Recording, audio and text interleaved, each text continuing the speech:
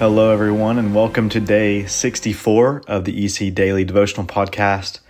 This is Pastor Jonathan, and I'm excited today to continue our journey through the book of Deuteronomy. Today, we are covering chapters 17 through 20, and we are seeing a theme today of the Lord giving instructions through his servant Moses for the people of Israel to make sure that they are purged of sin. This is a common theme that pops up as they take possession of the promised land, the land of Canaan. And we immediately see this in chapter 17. In fact, your heading in your Bible may say something like forbidden forms of worship. And what we are told in the very beginning of the chapter is that you shall not sacrifice to the Lord your God an ox or a sheep in which is a blemish, any defect whatever. For that is an abomination to the Lord your God. And then it says, if there is found among you, within any of your towns that the Lord your God is giving you, a man or a woman who does what is evil in the sight of the Lord your God in transgressing his covenant, has gone and served other gods and worshipped them, or the sun or moon, or any of the hosts of heaven, which I have forbidden, and it is told you and you hear of it, then you shall inquire of it. And if it's found on the evidence of 2 or 3 witnesses, that someone has worshipped the Lord in a forbidden way or has worshipped other gods, the word of the Lord says that they shall be put to death. And the hand of the witnesses that witnessed against them would be the first to raise their hands to stone them. And it says at the very end of this portion of the chapter in verse 7, so you shall purge the evil from your midst. We pick up this theme.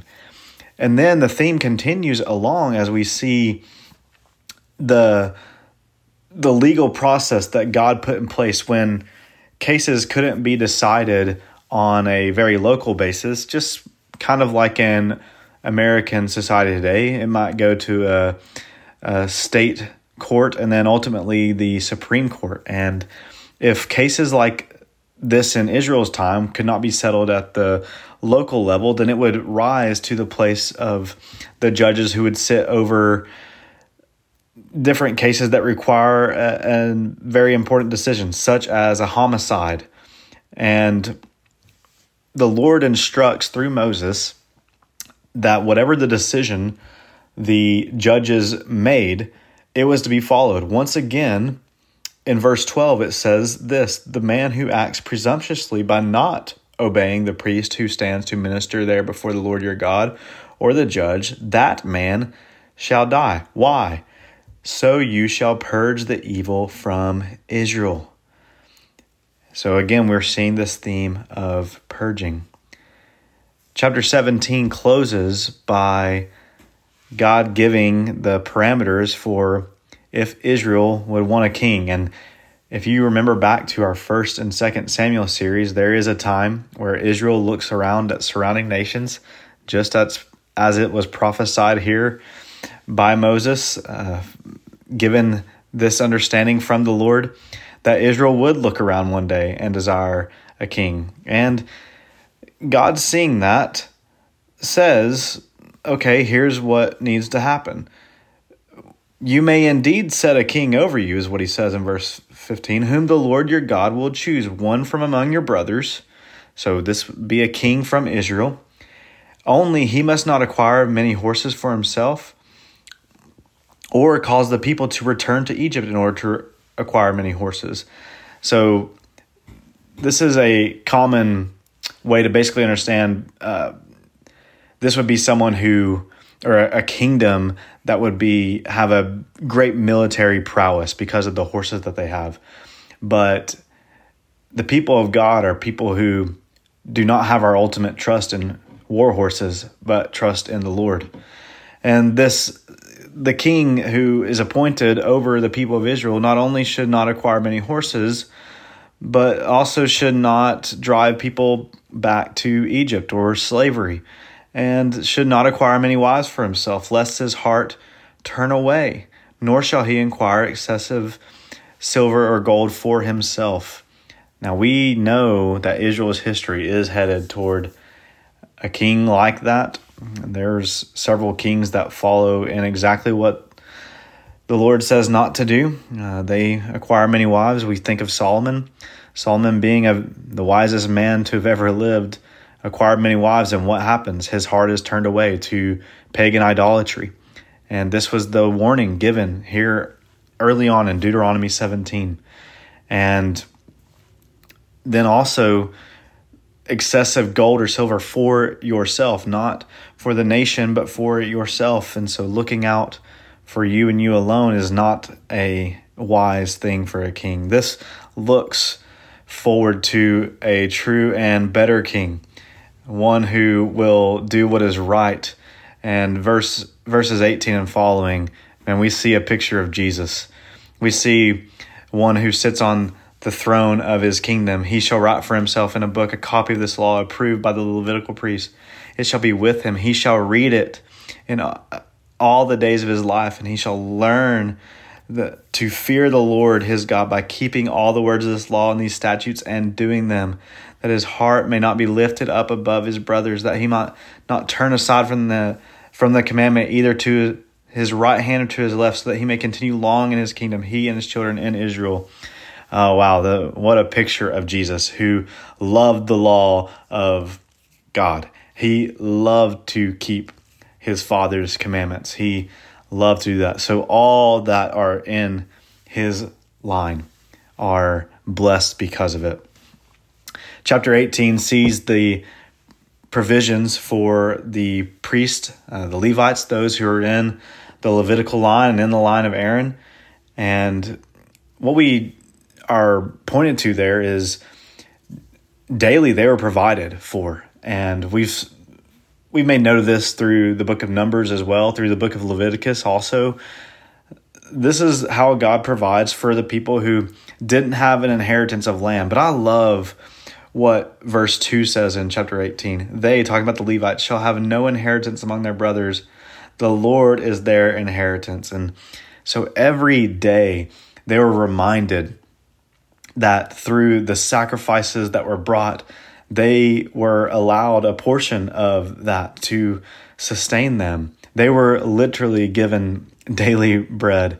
And I pray that we have that, because we are a royal priesthood, those who are bought by the blood of Christ. And may we understand that we are those that, though we may have nothing in this life, our inheritance is the Lord, and in him is daily bread.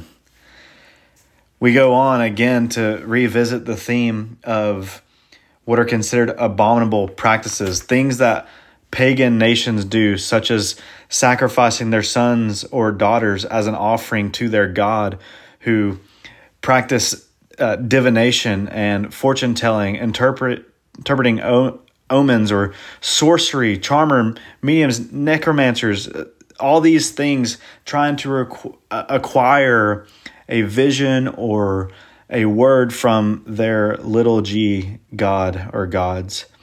And this is an abomination to the Lord. He hates it. And he says, you shall be blameless before the Lord your God, in verse 13. For these nations which you are about to dispossess, listen to fortune tellers and to diviners. But as for you, the Lord your God has not allowed you to do this. Again, we see a purging as God calls them to take possession of this land. And I love how chapter 18 closes, looking forward to a prophet like Moses. Verse 15, the Lord your God will raise up for you a prophet like me, Moses talking, from among you. And we see in other parts of Scripture, particularly in the New Testament, that people had this in mind, thinking about Jesus. In John 6, when the people saw the sign that he had done, they said, this is indeed the prophet who has come into the world. Jesus is the true and better Moses. He is not just one like Moses, but he's even better than Moses. He obeyed all that God commanded him. A prophet speaks on behalf of the Lord to God's people, and Jesus did that even better than Moses did. And there's a warning in verse 20. But the prophet who presumes to speak a word in my name, that I have not commanded him to speak, or who speaks in the name of any other gods, that same prophet shall die. Friends, when we consider being prophets or given the gift of prophecy in this world, no matter what you think about that, whether that has ceased or whether it's continuing today, I pray you take heed of this warning.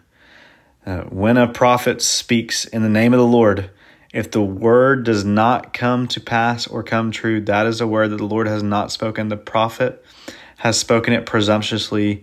You need not to be afraid of him. And we're told that he shall die. That's a heavy, heavy weight. So when we do speak on behalf of the Lord to the people around us, whether by proclaiming what his word says or whatever you might think about that, let us do it carefully. And let us speak what God has spoken in his word, calling people to repentance and faith in Christ. Chapter 19, we see a revisiting of the cities of refuge. Not only are there cities that have already been set up, but as they go to continue possessing the land, these cities will continue to be established. This is a place for those who have accidentally killed someone to flee, so the avenger of blood cannot take their vengeance without a trial and understanding what happened. And this is a place that they can go. And what we see at the closing of chapter 19 is an important word, because witnesses were a big deal back at this time. Witnesses are still a big deal today. We need not, just because we have surveillance footage and things of that nature, people's words matter. And so that's why the word of the Lord says a single witness shall not suffice against a person for any crime or for any wrong in connection with any offense that he has committed. Only on the evidence of 2 witnesses or of 3 witnesses shall a charge be established.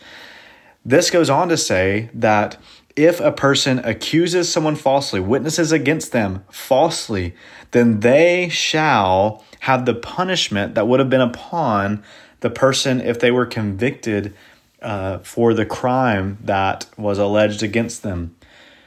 Friends, what we say matters. And I, again, think about the commandments of God given early. You shall not bear false testimony against your neighbor. And this also reminded me of our Wednesday morning Bible study. We're going verse by verse through the book of Proverbs, and in the book of Proverbs in chapter 14, we're told in verse 25, a truthful witness saves lives, but the one who breathes out lies is deceitful. Friends, not only is this a real physical thing that a truthful witness saves lives, to tell a lie would actually destroy someone, but also to witness truthfully about something will save someone's life. We could also see this spiritually. Our one purpose as followers of Jesus is to be witnesses to him for the world around us. And a truthful witness to the wonderful Savior that is Jesus Christ will save people. Let us cling to that. Our time today closes in chapter 20 as we see what should go on when Israel is preparing for war. And there's different things that the Lord commands to happen when they meet their enemy on the battlefield, and when that enemy has horses and chariots, an army larger than them.